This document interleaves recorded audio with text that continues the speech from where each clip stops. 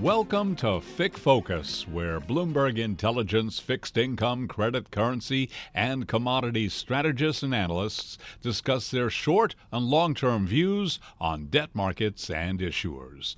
Now, here's the Bloomberg Intelligence FIC research team. Welcome, ladies and gentlemen, to the next episode of the Credit Crunch podcast, part of the FICC Focus podcast stream. This is Mahesh Bhimalingam, Chief Credit Strategist at Bloomberg Intelligence. Bloomberg Intelligence is the research arm of Bloomberg LLP, probably the largest research franchise in the world. Before we go on to the podcast, as always, I would like to remind our listeners to BISTRTE, which is the home of Credit Strategy Europe, home of all proprietary credit data and very valuable research which we regularly publish. So today, given the huge movements in the bond markets as well as in the stock markets that we've seen, led by central banks, we've got a guest that can shed light on all of those. We have Peter Chatwell, Head of Global Macro Strategies at Mizuho. Mahesh, thanks for having me on.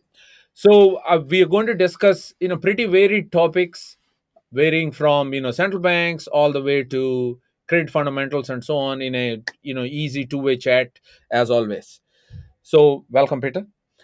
So the first question, I think, before we get to any sort of views on assets and so on, is what do we think is the central bank reaction function? What are your expectations and how do they differ from them? So put a context, if you look at what the market is pricing in terms of the Fed, it is looking at a rate cut starting in June, July, depending on 19% and 33%. 19 basis points and 33 basis points. And on the ECB, the market is expecting a cut around June, similar time frame. So that is the first question. When will be the first cut? And the second question is, once they start, what sort of shape are you going to get? Are you going to get a table mountain where it's going to be very gradual, or is it going to be, and also it's going to be a very long pause, or you get like a Matterhorn, as the press seems to call it, which is a very steep decline in front-end rates? Peter? I'm not entirely convinced on either one of those. I think the picture is much more complex than is easy to convey with the picture of two different mountains. My expectation is that a lot of the rate cuts that are already priced in are excessive. And that's really because I differ with how many of the central banks are assessing the strength of the consumer. The household balance sheet has surprised to the upside, particularly in the US. And I think that there's more upside surprise to come. The fact that we're now going back into a phase of positive real wage growth in the US, in Europe, and in the UK, I think is something that bond market participants should take very seriously indeed, because a lot of the expectations of the Matterhorn, the massive rate cuts for next year, are premised on a collapse in the real economy. The household sector and the corporate sector both really falling into trouble with, and this phrase I also dislike, the long and variable lags of the 400, 500 basis points of tightening already in the financial system. I think one of the issues that I have really with how the market is thinking that the tightening is excessive already is because it doesn't really take into account the size of the central bank balance sheets as they currently are and as they will be over the next couple of years. The market is taking more of a flow assessment of central bank easing or tightening. So, and this is how shadow rates are conventionally calculated. And I think it's actually the size of the balance sheet, so the stock of the balance sheet, which is of more importance here.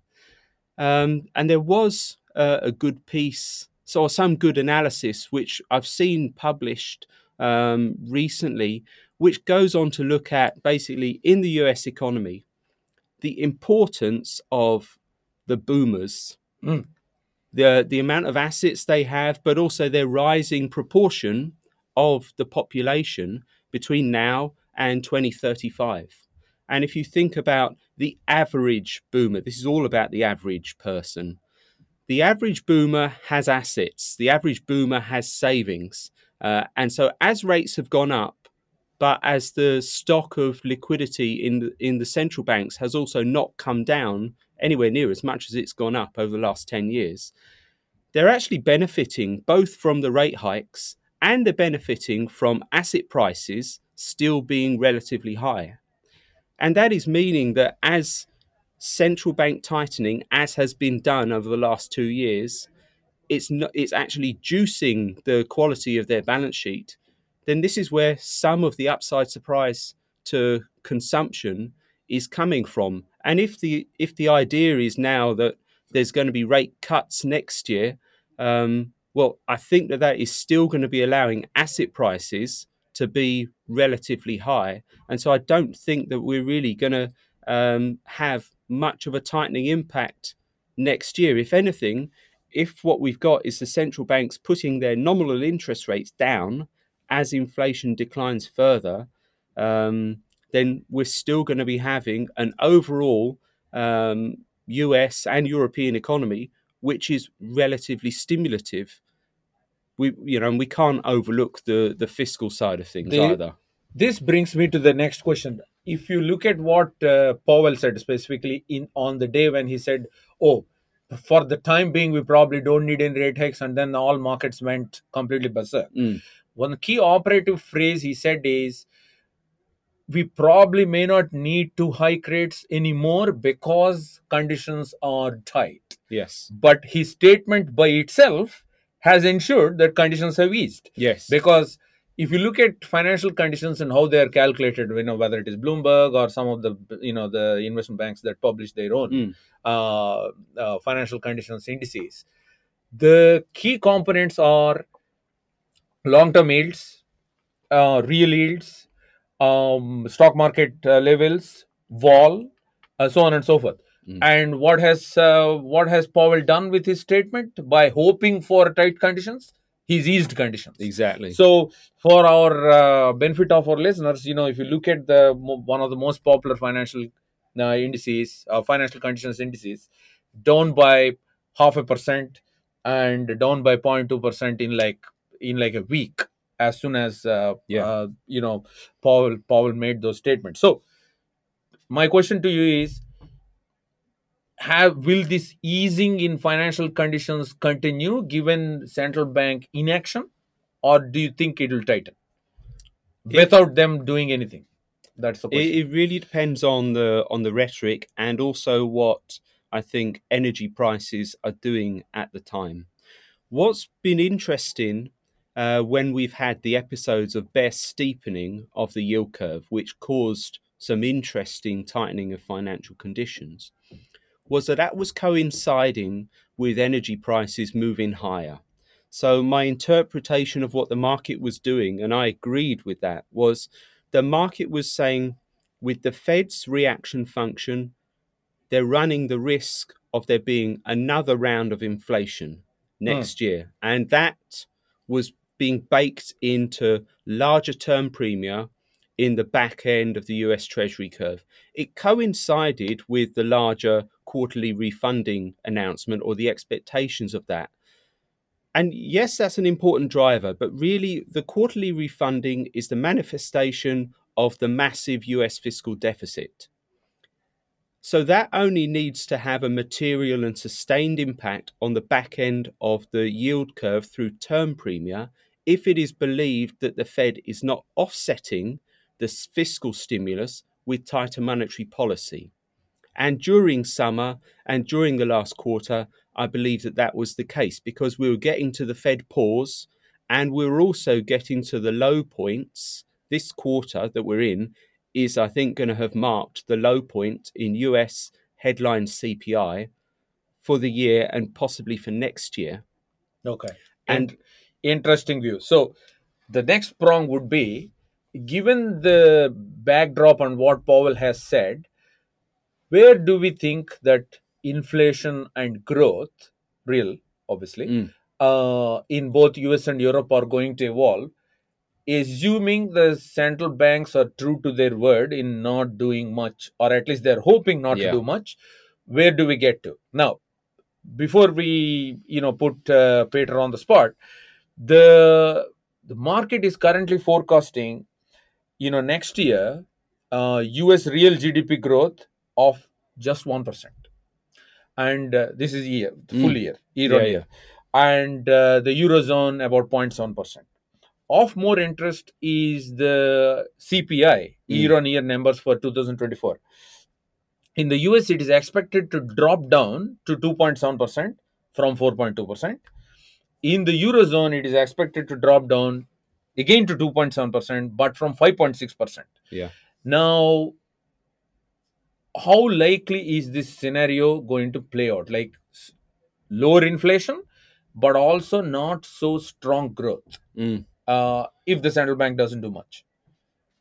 Or is it, the related question is, or is it contingent on the central bank actually cutting from, probably May or June? I don't think we need the central banks cutting to achieve those numbers. I'd feel comfortable with those being baseline numbers, and I would think that they could be achieved if they kept rates where they are through the entirety of next year. So really what I'm saying there is that I see upside risks to both of those numbers, real GDP growth and inflation next year. I think inflation is running around about the 3.5% rate for the year.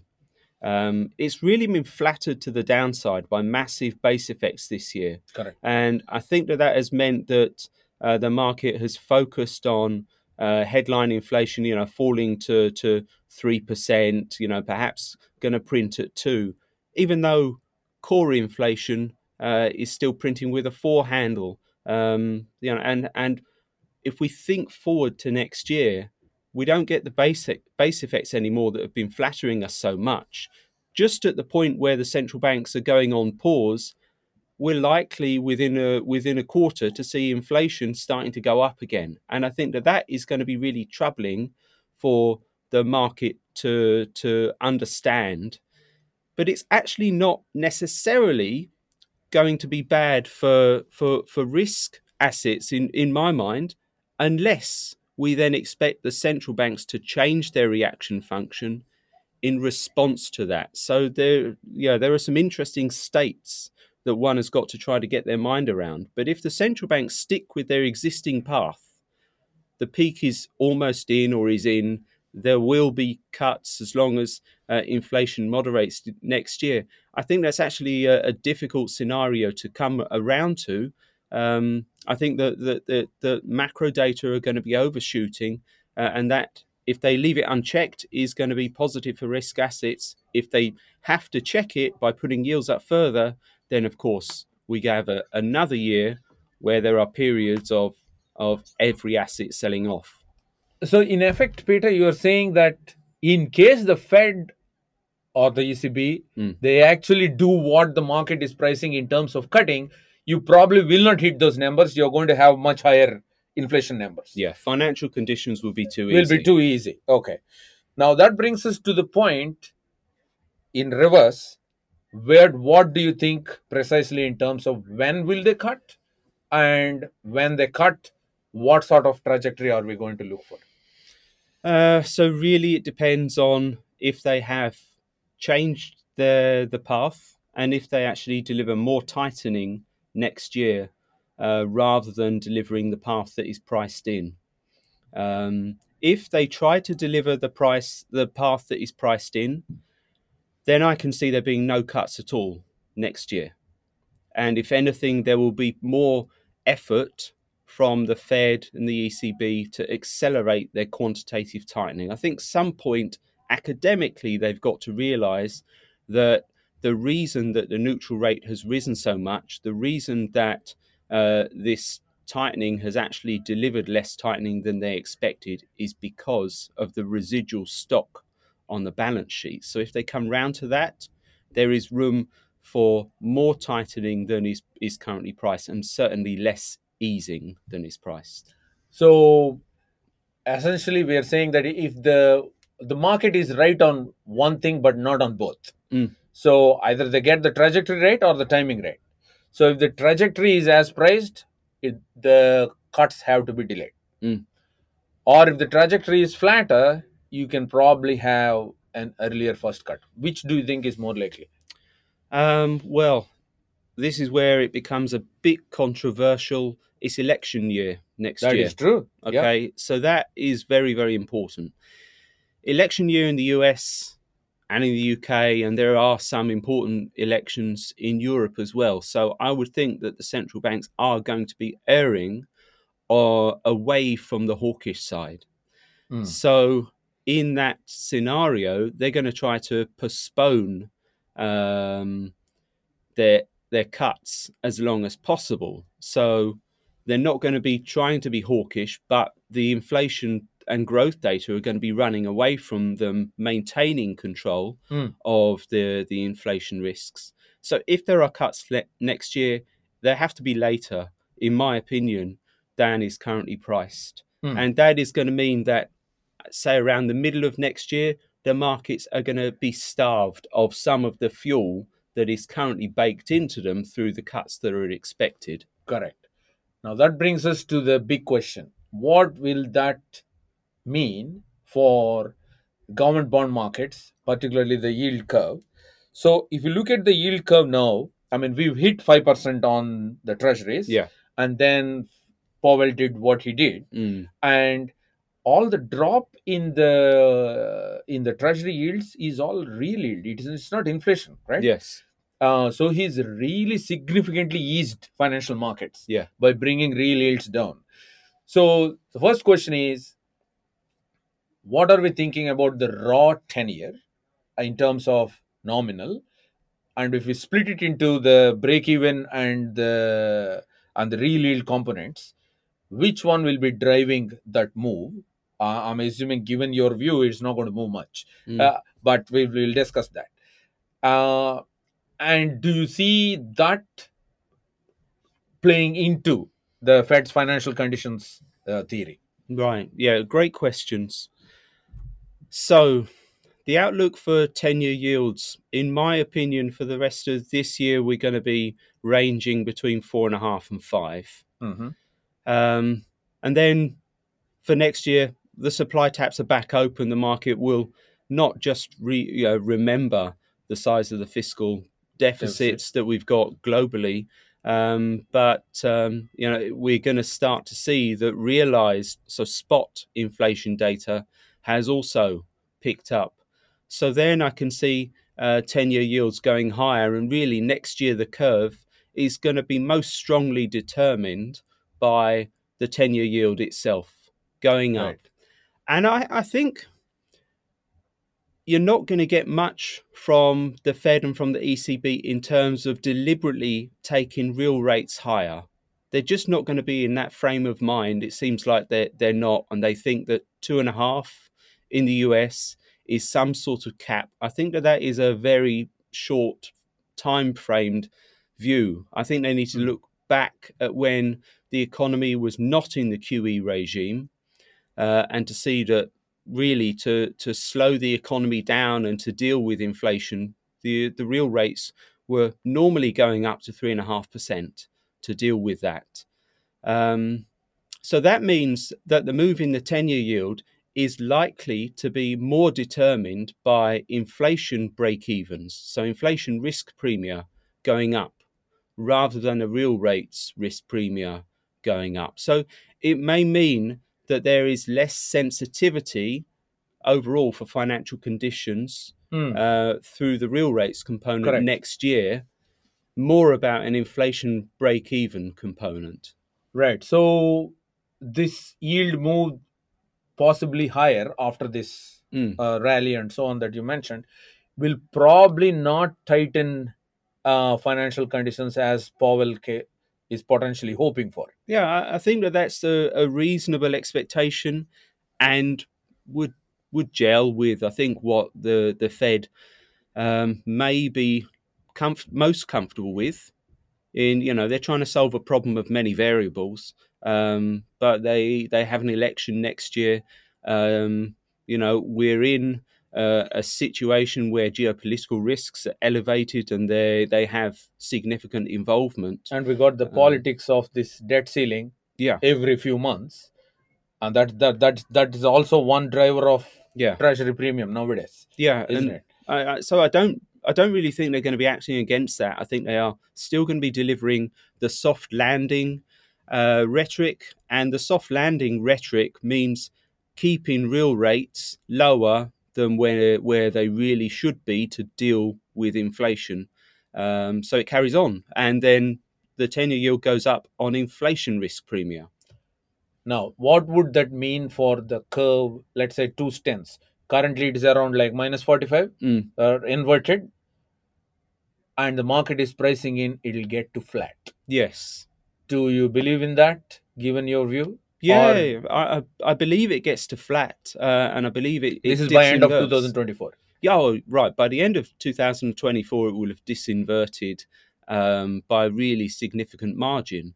Perhaps by more than 100. It may be more than 100 basis points disinverted, so upward sloping. Wow. By that point. Okay, and this is going to be led by long-term inflation pricing. But a combination of the long-term inflation pricing feeding in, but then also, if we think that the market is somewhat obsessed about Fed rate cuts this year, next year, when the Fed, if I'm right, that they are more reluctant to ease than the market is pricing right now, then by the time we get to the end of next year, with all of that weighting having been there, I think that the market will really be rampant in its pricing and its expectation of rate cuts. So the steepening, I think, will be driven both by the 2-year yield going a bit lower by the end of next year, and the 10-year rate having a lot more inflation premium on it. And that. But you would think by the end of next year, though, we're going to end up much steeper than what the market is pricing now. Yeah, I believe so. Right. Similar view on the 10-year Bund and the Bund curve? Yes, and I think that's going to be a really interesting part of the market, because then that is going to be breaking through to some record high Bund yields. The Euro area average yield may not break through record highs, because the average yield had significant premium to it when they've had previous periphery crises.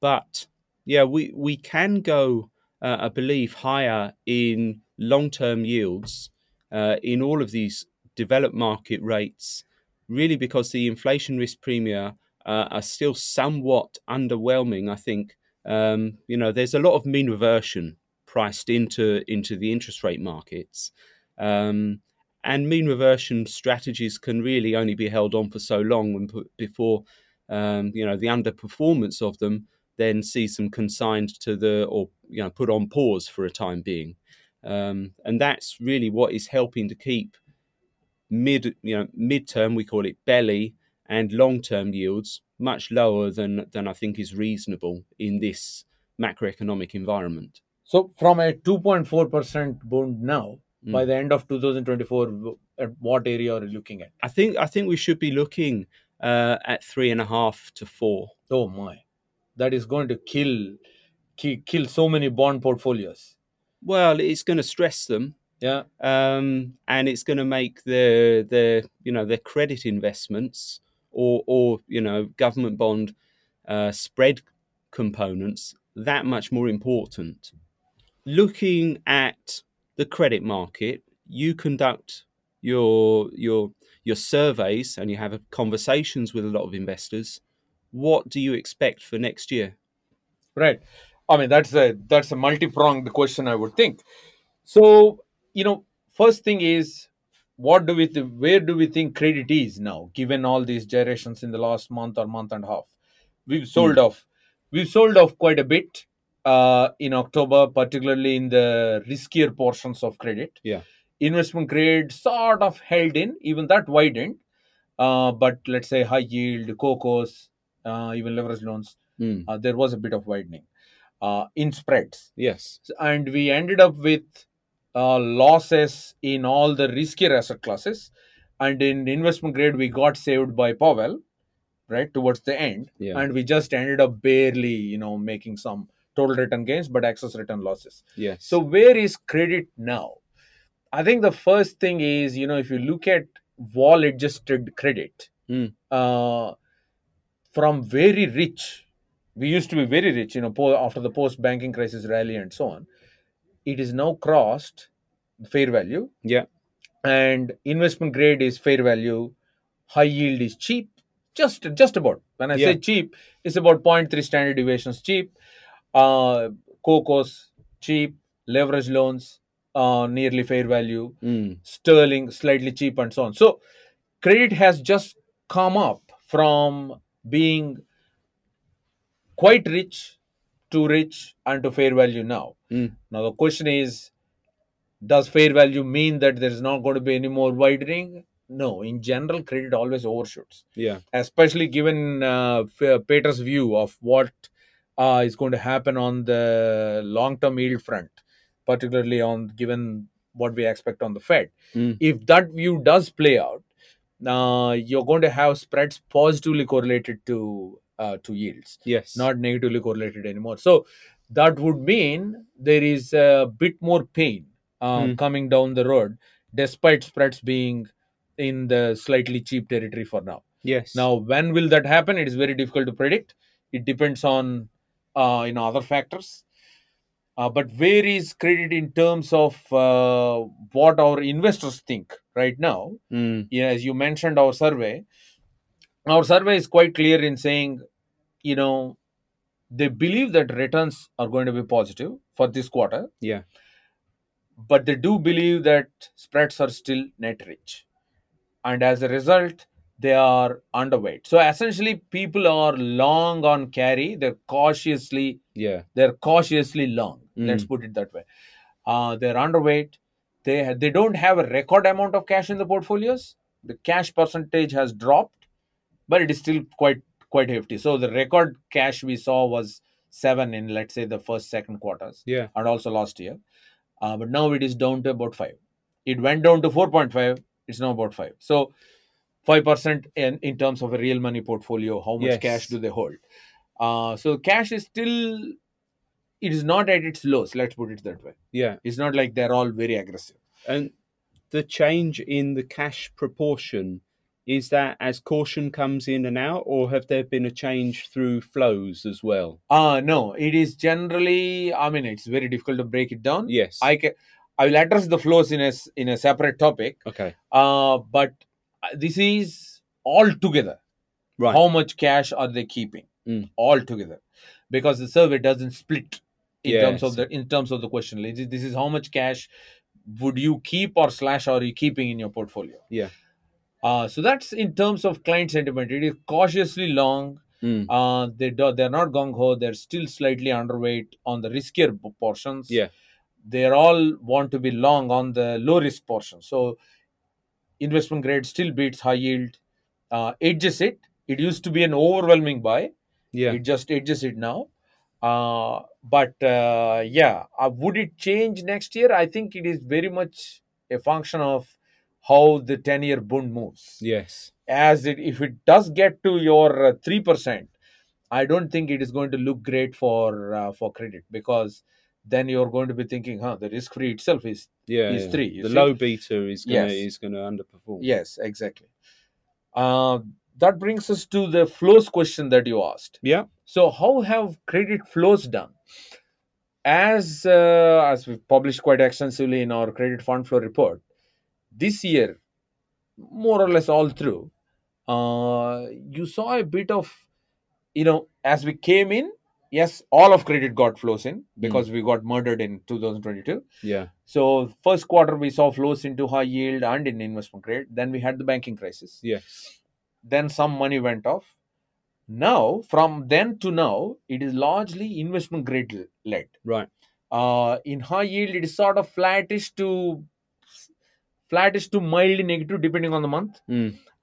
So if you look at it as fund flows as percentage of AUM, we are talking about every month plus or minus 0.2% in high yield, but in investment grade it's like 0.6, 0.8, 0.7%. Wow, right. Yeah, investment grade has been leading credit fund flows. Now we need to take it with a pinch of caution, because when I say fund flows and we're measuring it in terms of positive, negative, in the investment grade universe, bulk of investment grade sits in entities that we cannot track. So Yes. insurance portfolios, sovereign wealth funds, pension funds, and these guys don't report. Yeah. Right. So among all reported funds, this is the story. That's why we normalize fund flows by AUM, you see. Yeah. There is no point in reporting raw fund flow. That doesn't mean much. So fund flows as a percentage of AUM, those are the numbers I mentioned. Investment grade clearly leads. Is the story different if you include everyone on the margin? Probably not, because that's what you see in actual spread action, right? Yeah. So if you see investment grade is still holding in October, it was only like 5 or 6 wider, while high yield was like 32 wider. So investment grade flows still seem to reflect what our survey says. Yeah. Even though it is all trackable. Yeah, okay. Then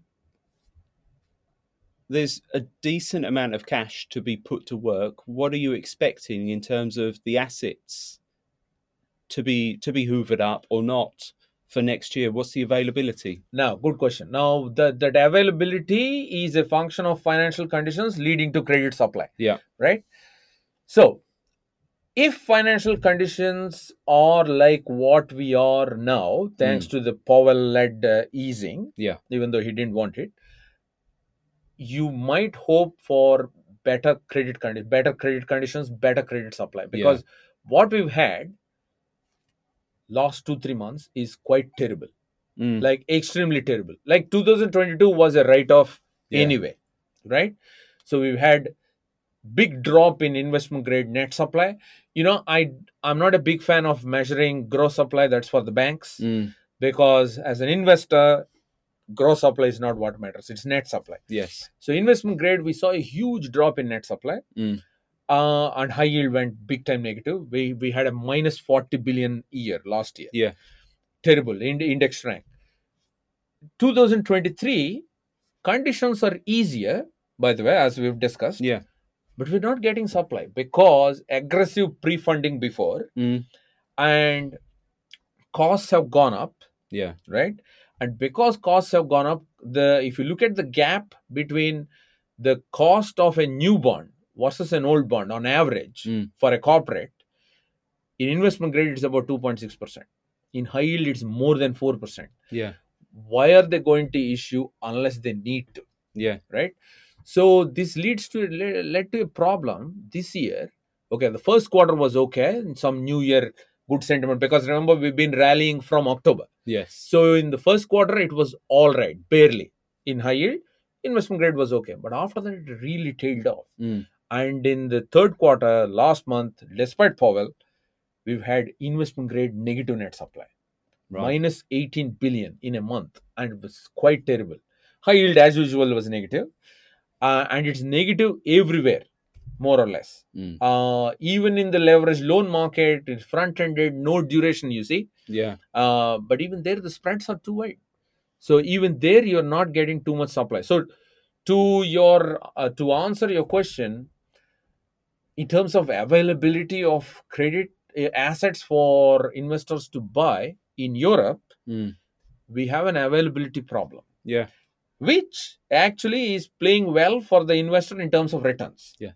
So for easier financial conditions, if they keep getting you cash in terms of fund flows, you'll have a problem in investing them, and which is probably why that cash percentage is not dropping. Yeah. Because the index is dwindling. The high yield index has been dwindling from end of 2021 to now. We probably lost about 65-70 billion, and it's not a joke. Right? It's quite terrible. 20% down. No, okay, 15% down at least. In that sort of a scenario, spreads are artificially held, supported, because you don't have net supply. Yeah. There is an automatic demand shrinkage. Yeah. Let's put it that way. Investment grade, positive, but it is not as positive as usual. And so, which is why, I mean, you mentioned that, that if inflation doesn't fall as much, and these guys would be forced to hold or to uh, more aggressively do quantitative tightening. Yeah. The Fed, thankfully, is not relevant to us because they don't have much credit Yeah. on their balance sheet. The ECB does. They have about 330 billion the last time I counted. Yeah. And every month, I mean, leave off December and August because they're very light months. Every month they're running off at least 2.5 billion. And that 2.5 billion is not causing any indigestion, you see. Remember, running off means no sale. Yeah. Unlike the BOE, Yes. which has gotten rid of the entire corporate bond portfolio, the BOE had about 20 billion sterling at its peak. They have written it off in about 12-13 months. And what was the amount roughly that the Fed had as well? Because didn't the Fed, they had credit, but then they were very early to dispose of it. Yes. So I think at the peak corporate holdings in those two secondary and primary facilities that they had, Yes. they together they added up to like, so I think 150, 200 billion. Yeah. And then they wound it. And remember, the US market is in a different league in terms of size. Yeah. So just to give our listeners that perspective, the ECB even now holds a third of eligible assets. So in the overall European credit space, if you take the eligible universe, the ECB owns 1/3 of it. The Fed owns 0. Yes. The Bank of England owns 0. So the ECB is a very outsized presence.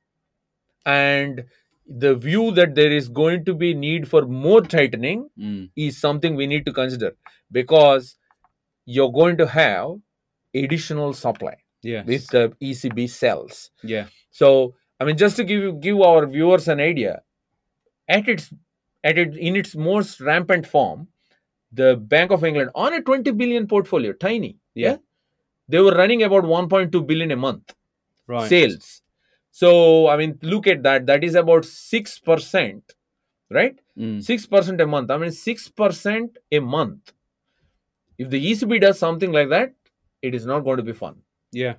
So, even if, let's say, 2.5 billion runoff, and the ECB does another 2.5 billion on top of it, that itself will be a pretty serious impact. Yes. Actually. Yeah, that's interesting, because thinking about net supply in European bond markets, bringing rates into it as well, I think net supply for govies is going to be slightly higher next year, according to projections I've seen. Yeah, because they have to borrow, isn't it? Because of the deficits. Yeah, it's the deficits plus the lack of reinvestment now. Correct. So with the QT, net supply is, I think, projected to be higher next year than it has been this year. Yeah, terrible. Which has made credit look really, really attractive as an asset class, and it's helped those spreads stay in. Yeah, to the benefit of our listeners. So in credit, in Europe particularly, there is this automatic mechanism where the market automatically thins out when yields go up or when conditions become too tight. There won't be any supply. Yeah. Right? And that sort of regulates your spread action. So we had, I have to say, European credit held very well. Yeah. Given the upheavals happening elsewhere in rates and in US credit, for example. In US credit, they are used to this drug of debt-filled shareholder buybacks, debt-filled M&A. So the US just prints for the heck of it. We don't. As you can see, even investment grade is negative now, net supply. So I think we have this self-regulatory mechanism. So next year too, if the very bearish Peter's view comes out to be true, if the Bund is heading towards, beyond 3 and towards 3.5, or trust me, you're not going to get much supply. Yes. Because we've checked the maturity wall next year. the maturity wall in high yield is lower than this year because they've all done rampant calling in 2020-21. You see, Yes. so this year high yield maturities were about 65-70 billion, which is why you ended up with this negative 30 Yeah. already. By the way, it is negative 30 already, and we still have 2 months left, right? So next year the maturity wall is only 40 billion. So I am actually thinking, despite a potential yield rise, Yeah. we might end up with positive net supply in Yeah. high yield, because even in worst of the worst conditions, I would expect at least like 50-60 billion high yield to print. That would end up with plus 10, plus 20 compared to the minus 30 we've had. Investment grade maturity wall next year is about 325 billion. Yeah. This year we printed 500 index eligible gross. So if it does a 500, I mean, given your view, we probably will not do a 500. We'll probably do like a 450. We'll end up with like a 125 net. Currently, this year we are running at about 110, and we have 2 months left. Yeah. So it'll be, so the net supply in investment grade will amount to probably to the same. High yield will probably be more.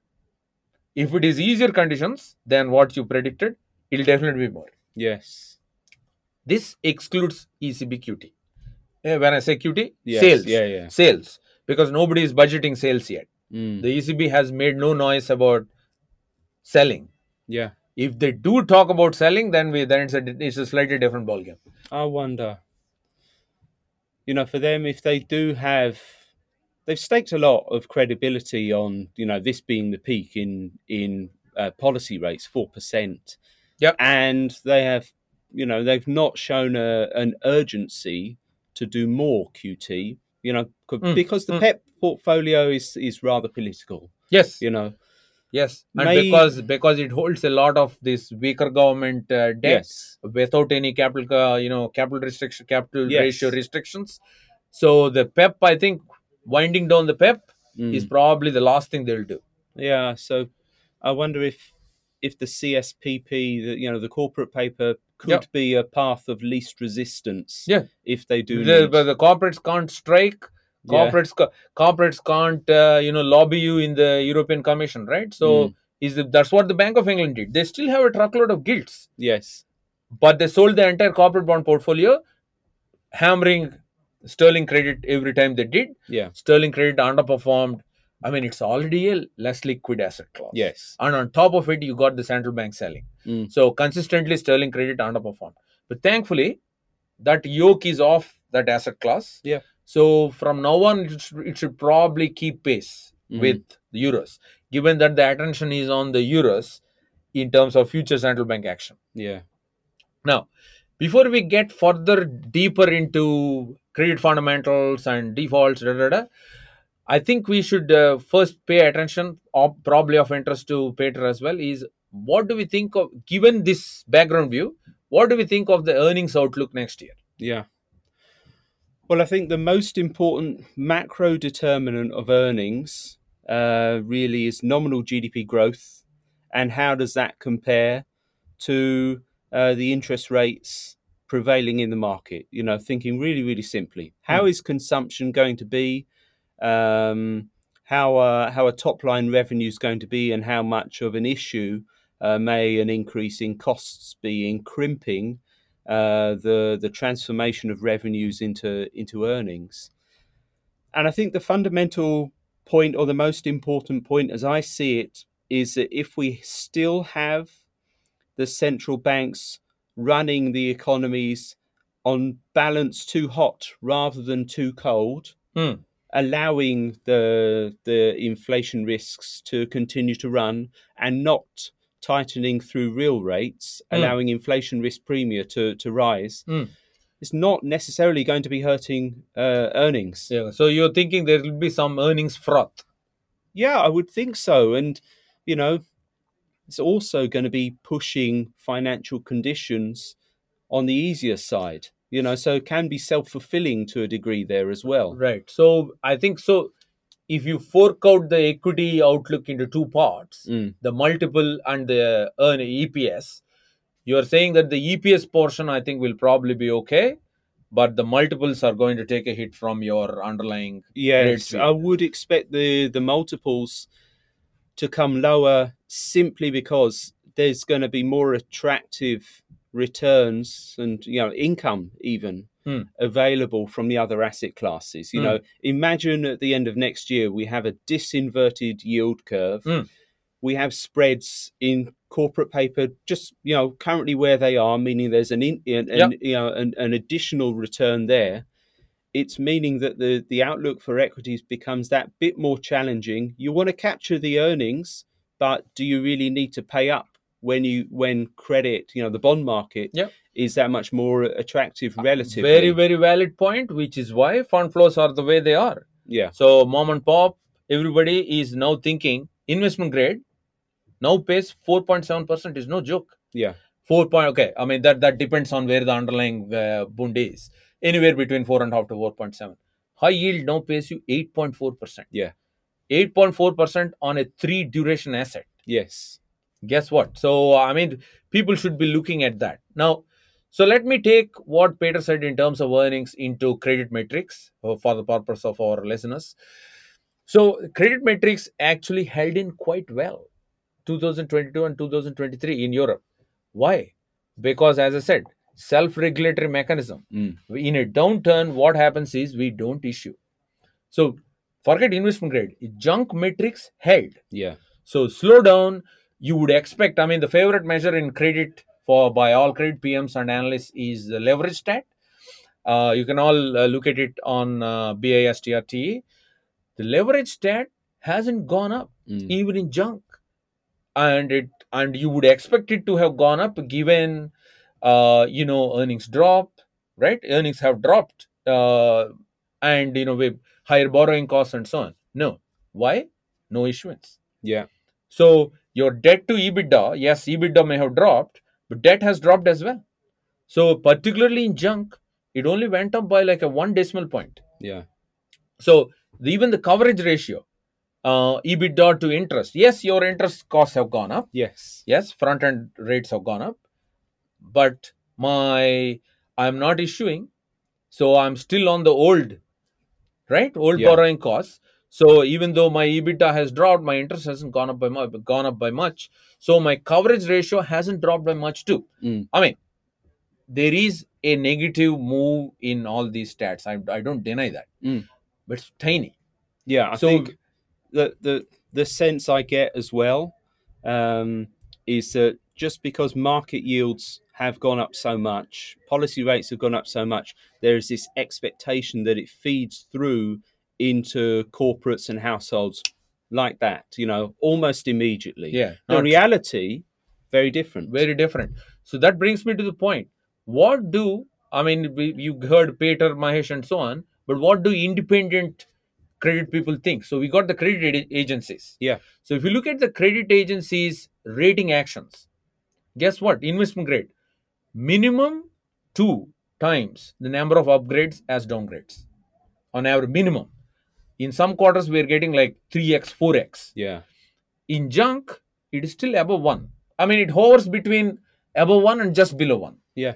In terms of upgrades and downgrades. So quality, particularly in IG, is improving. In high yield is holding. Now that translates to how many rising stars and fallen angels that are we seeing. Yeah. So from the index, we publish it every month in our monthlies. There are more rising stars than fallen angels even now. Yes, there is a fallen angel every month or every alternate month now. Yes, I agree that the fallen angel flow has gone up from 0, but there is a rising star flow. Yeah. And the rising star flow is still well above the fallen angel flow. So credit quality is not dropping as of now. I may not say it is significantly improving, as the rating agencies seem to say. The Q4 numbers will be very interesting to see if they still hold up at twice the number of upgrades as downgrades. Continuing on the same line, how many defaults? Yeah. Not much. So, okay, casino, whether you include it or not is a question. But even if you include casino, even if we manually actually look at all the candidate default credits in the index, triple C minus and below, if all of them default today, you're going to end up with a 2% default rate, 2% by par, right? The peak pandemic default ratio is 1.8%. So as all of them are not going to default, I think we're going to peak index default rate at around 1.5ish maybe. Yeah. And that's a 2024 later half story, depending on how much slowdown we are going to have. I don't see a default wave in Europe. Yeah. It might sound like a controversial statement, but it's been right till now.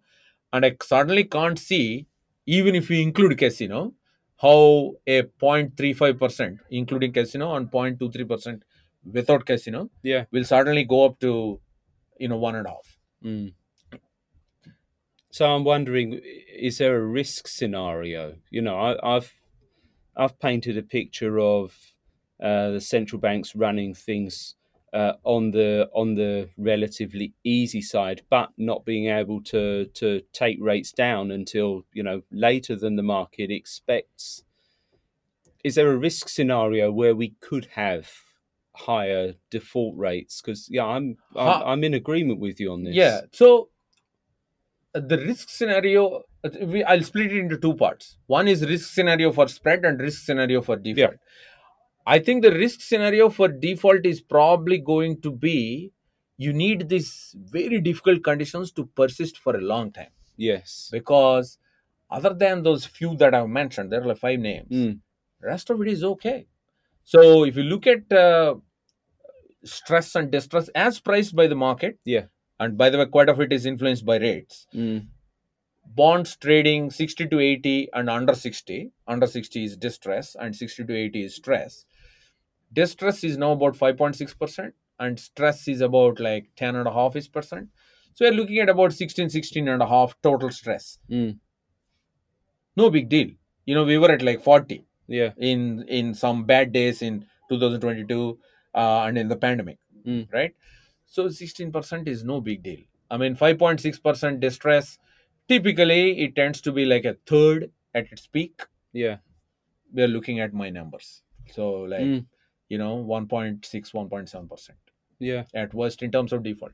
But in terms of spread though, I think I've already mentioned, if the central banks get it wrong and as a result nominal yields go up, as you say, and if they go up at speed, then you'll end up with positive correlation. Yes. Particularly on the investment grade side. Yeah. High yield less so, and as a result, I would see negative total returns. Already, as you can see, the investment grade total return story, even this year, is a slave to what is happening in rates. Yes. High yield, different story, because the carry is a very hefty number and the spreads move slightly differently. Investment grade returns as well as spreads, interestingly, are now pretty well correlated to rates. Yeah. Speed, particularly. If it is gradual, then it's good. Then it's negatively correlated. But once it is at the speed that you are saying and might be we are at risk, now I do worry. I hope the easy scenario plays out for my investors. But that is, as you clearly mentioned in this extensive podcast, probably may not be the case. Yeah. I don't know, the speed of it though, just like, in credit, there is a self-regulating mechanism. Yeah. We still have the central banks. If the speed is excessive, then they'll be seeing financial conditions. Tighten and... Yeah. So any last questions for me before we switch to rapid fire on you?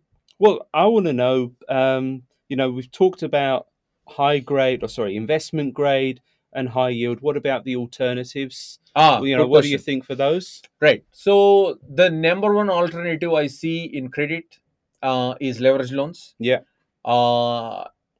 Extremely low volatility asset class compared to these two because they're not bonds. Very low rates duration. So they've done very well whenever these rate spikes we've had and then caused chaos in the bond markets. The leverage loan market that way is very well protected. But that said, the spread component still is related to what is happening in the junk bond market. Yes. Right? The spread component has been tad wider in the last month or month and a half in the credit weakness. Yeah. But otherwise, it's held up very well. Remember, the loan market has its own natural buyer, the Yeah. CLO market. Yeah. So how is the CLO market looking? The CLO arbitrage has dropped significantly from last year to now. It used to be about 450 bips. Now it's around 225 bips, half, Mm. right? So even though loan spreads are higher, the ARB is much lower, Yeah. right? Because the tranche spreads during the rally haven't come down. The AAA guys still seem to want have their cake and eat their cake and have it. Yes. So given that ARB is low, I struggle to see too much CLO printing, and as a result, that CLO bid being a bit lukewarm. Mhm. It will still be about 60% of net loan supply, but I don't see it as near 90% and then powering the loan market. Yes. So that's on the loan side. In terms of other loans and CLOs, in terms of other alternative assets, you got this private credit market.